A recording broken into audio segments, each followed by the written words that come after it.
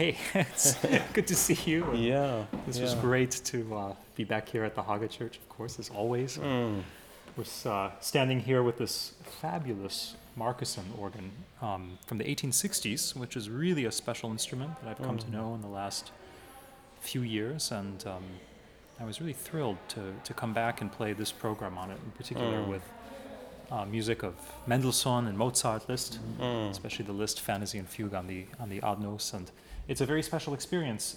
The organ is in its original state, so you have no possibility, like on a modern organ, to set your registrations in advance and just hit a button and have everything there at the touch of a fingertip. Here, you really have to spend a lot of time, first of all, determining the registrations and to determine them in a way which is thoughtful of your two human hands that will be on the two sides, assisting you with the stops, and then of course rehearsing that with the registrants.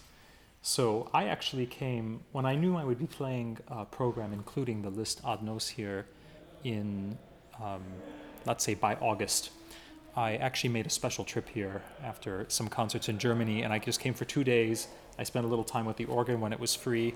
I had my computer, by my side and wrote in all the registrations into a Word document, just, step by step by step. I later transferred them into the score. I came back here, double-checked everything, changed a lot of things because your ears adjust and you hear things differently even a few months later. And then I had two wonderful registrants, two stop pullers, who were wonderful last night to come and kind of hang out with me in the organ loft for about 3 hours last night as we rehearsed all the really complex choreography of making a piece like that happen on an organ, on a substantial organ like this, and in a very complex score where you have to truly orchestrate the piece. So yeah, it was a wonderful experience, but it's nice when you're then performing it and the really hard sections go well for what they're doing. You can kind of glance over and give them a smile, and they realize, yeah, got it right. That really worked.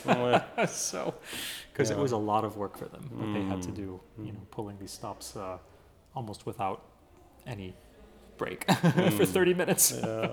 And you mentioned choreography. I think that's really interesting because when you sit up here watching someone like you prepare, it is a choreography. Yeah, absolutely. You're actually dancing. That's right. And you have to, at every organ, you have to invent a new choreography. That's such an important part of it. You can never just assume that if you've learned that particular dance, that particular piece one way, that it's going to work in every situation. So, for example, this organ, it also has a very particular tonal identity. The way that the ensemble is constructed is unique. It's a massively dark organ, almost guttural and rich and very, very textural. But you have to be very thoughtful in the way that you build the organ up and down and how you balance it. And that takes a lot of time to get used to. And it means that you also end up playing the piece quite differently than you would on especially modern organs, which is to be expected. But it's a particular situation. So you have to also relearn let's say the order of the keyboards, the octaves in which you're playing. On this organ, a lot of times you're playing beautiful 4-foot stops an octave lower. You're playing 16-foot stops an octave higher. You play the pedal part an octave lower, which is very lucky. The whole central part of the piece is basically written for a 16-foot pedal, but it's in the high octave. So you can take a beautiful 8-foot cello like you have here and play that an octave lower and have a wonderful orchestral string line in the bass, etc., etc. So why don't we see, in your repertoire list, you could say Liszt. Yeah, right. But yes. It should say Liszt Markussen. Yeah, that's right, yeah. It's a specific piece. It really is, that's right. It takes on a life of its own on each new instrument. And this particular organ, is built within a decade of the composition of that work. So you see many reference points in this, classical Danish romantic organ to this active organ builders in Germany at this time, that were the sort of sound qualities that Liszt would have had exposure to. And then, of course, it has its unique accent, but especially the kind of feeble quality of the reeds. They're very vulnerable sounding, I find, and that especially in the soft part of the piece, it's very, very poetic, very, very charming. I actually heard it in the Mozart as well. I thought you had really nice, not the reeds, but the soft flutes. That's right, and the strings. The they're strings. really beautiful. Really beautiful. Yeah, exactly. And that was really something you don't hear too often here, that you combine the dynamics like that to have a really brittle tonal quality combined with this massive just earthquake. Exactly, right. You can have this tremendously horizontal wall of sound, or on the other hand, you can also find very, very wispy, vulnerable, almost empty, or very, very vertical sonorities as well, but at the very, very soft dynamic level. It's really splendid sounds. So we've been having discussions this week over this podcast, different topics, from actually how to prepare and how to also deal with failure, for example. It's been really interesting to talk to people who, from the outside, we consider heroes and absolute masters, and we sort of forget sometimes that behind all this concert and performance, there's so much work and so much also preparing and discovering and going the wrong path and redoing and everything. Absolutely. So would you care to expand on that? Those are some of the best lessons you can learn, are through the things that don't go well. And it can be as simple as, oops, I messed up that little passage in a piece. I should have looked at that, right? Or, I always know I need to look at that and I forgot to look at it. It can be that simple, or or of course it can be something much, much, much, bigger, habits, or things like that. But the process of preparing a recital, there's no such thing as an easy recital to play. There really isn't.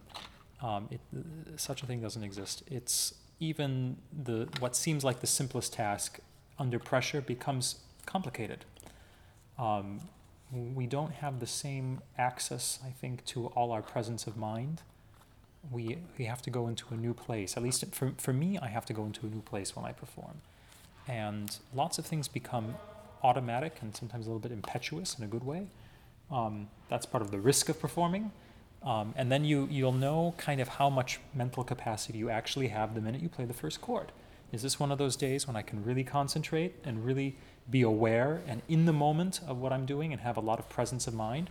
Or is this a day where I really just have to let whatever it is that takes over, take over, and you just have to let the power steering kind of drive you, It's cruise control. But that's why we practice. We practice so that in any circumstance, you have a good possibility to do something well.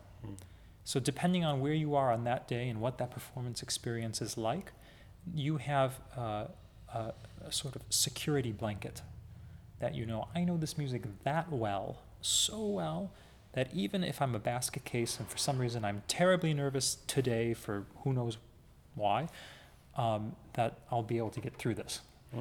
So I think the most important thing for concert preparation is just that. It's thinking about every possible thing in advance. And for example, when I work with the registrants, even the easy things sometimes that I know shouldn't go wrong but could go wrong, we always look at those too. Because it goes right once and you think, well, that's good. However, under a different set of circumstances, it can be a totally different thing. So I think you have to anticipate anything which could possibly go awry and quickly have a little intellectual exercise. How do I prevent that? How do I go about preventing that situation from happening? And then you take out your little toolbox and you pick out the tool that you need and you quickly adjust and you say, okay, now I think that should be okay. If it doesn't go right, it's not my fault. It's just human error. And that's a normal thing, operator error. Sometimes we just do things that don't, But if you know that you have an awareness for what could happen and what should happen, and you are meticulous in your preparation, I think then you have a pretty good chance of success.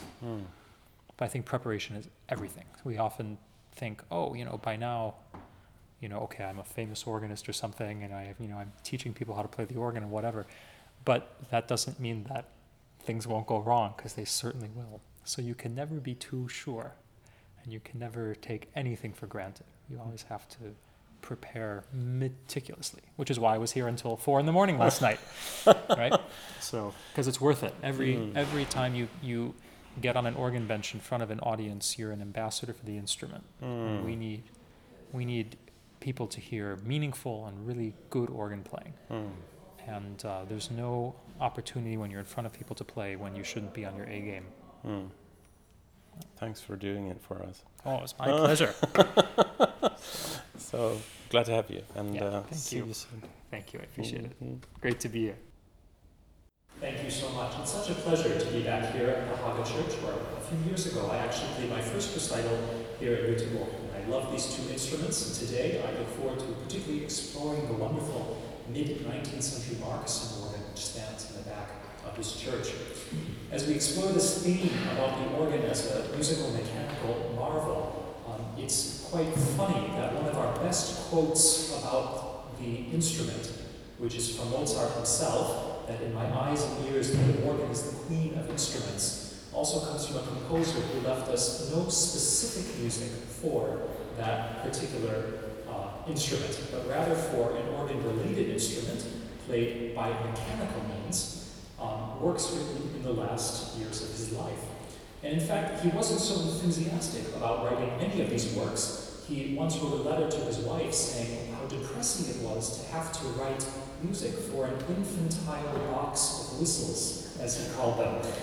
But nonetheless, he wrote two of his most extraordinary compositions for the last 2 years of his life, 1790 and 1791, for such an infantile box of whistles. Luckily, we have behind us an instrument which is not an infantile box of whistles, but rather a really magnificent quasi-orchestral organ in many senses, and that will offer a different perspective on a piece of music conceived as a sort of funeral ode to a fallen Austrian field marshal whose casket was shown in a sort of invented mausoleum inside of a wax museum in Vienna in the year 1790. And at every hour, the clock would play a piece of music, some sort of funereal music. And you can imagine in this work, this Adagio Allegro in F minor, this funeral music as bookends, very melancholy, full of pathos and chromaticism, and then, perhaps played by a string quartet, and then in the middle, a sort of nostalgic elegy to these more glorious days on the battlefield, using the heraldic trumpets of the organ. This music comes to us from a time when one of the first international organ virtuosos began to travel Europe in the 1780s and 90s, a very eccentric man by the name of Abbe Vogler. And in fact, he was very active here in Sweden, particularly in Stockholm, and had quite an influence on Swedish organ building, Danish organ building, and eventually his ideas about creating a new type of organ, a simplified organ sound, the so-called Simplifikationssystem, which really thought of the organ as a new type of orchestra controlled as the keyboard. All of these ideas would rapidly sweep across Europe and spawn a new type of early romantic organ. And one organ builder who was very influenced by Vogler's ideas, a man roughly contemporary with Mozart, was Marcusson. And we can hear a lot of those influences in this organ. And we'll hear that already in a very clear way in Mozart, in a more orchestral way in a small chamber-like work of Beethoven. And then we'll move to music by Felix Mendelssohn Bartholdy, in fact, where the program begins. Mendelssohn took his first organ lessons on an organ which was rebuilt by the Abbe Vogler in the Marienkirche in Berlin. And so this quasi-orchestral concept of sound would have also been very familiar to him. So when you hear this first movement of the third sonata in A major, you can imagine it's a bit like the famous Second Symphony of Mendelssohn, the Laube Symphony, with horns in contrast with a full orchestra, and then a fugue which begins, a chorale fugue with Aus tiefer Not in the pedal, out of the depths, I cry to thee. The low, most gravitation stops with 32 foot, evoking this very dark imagery. And gradually, as this piece builds and creates a crescendo, we arrive, again, the full orchestral sound of the instrument. And then taking this modern, marvelous idea of the new orchestral organ yet to a new height, we come to the 1850s, just a decade after Mendelssohn wrote his still relatively classical 6 organ sonatas. Franz Liszt, on the other hand, looked for new horizons to broaden the idea of organ sound and organ composition, and abandoned the kind of traditional sonata and symphony forms, rather going for tone poem, or the tone poem as an alternative to the symphonic form. And we hear in his Ad Nos a magnificent essay, exactly constructed in this way, taking the theme from a colleague's opera, Le Prophète by Meyerbeer, and using that as a little bit of cell to spawn a magnificent tapestry of sound that lasts for well over 30 minutes. It was the first time this had ever been attempted and achieved. And he did this on a marvelous new modern organ full of new sonic possibilities in the Meersburg Dome, an instrument which precedes the organ behind you only by about 7 years. So we can really experience in a certain way the sound world of Franz Liszt also very compellingly in this room. When Liszt was active in Meersburg with his student Alexander Winterberger, who premiered the work, there was quite a reaction to this piece when it was first heard. The old establishment, still very much rooted in the 18th century principles of organ playing, according to the review, cried bloody murder for a desecration of the old classical instrument. On the other hand, the pupils of Liszt and the students of Liszt, who were very much interested in these more forward-looking ideas, thought that it was a watershed moment for the organ, becoming a performance instrument like the piano in the concert hall or other instruments you might see on stage. So whatever you feel about that, you'll be able to create your own impression listening to the way we see this progression of the early orchestral sounds, nascent already from the late 18th century, coming to full fruition in the Liszt Ad Nos fantasy. So I look forward to sharing with these marvelous sounds produced by such a spectacular mechanical instrument here, built by Markussen in music, Mozart, Beethoven, Mendelssohn, and Liszt. Thank you.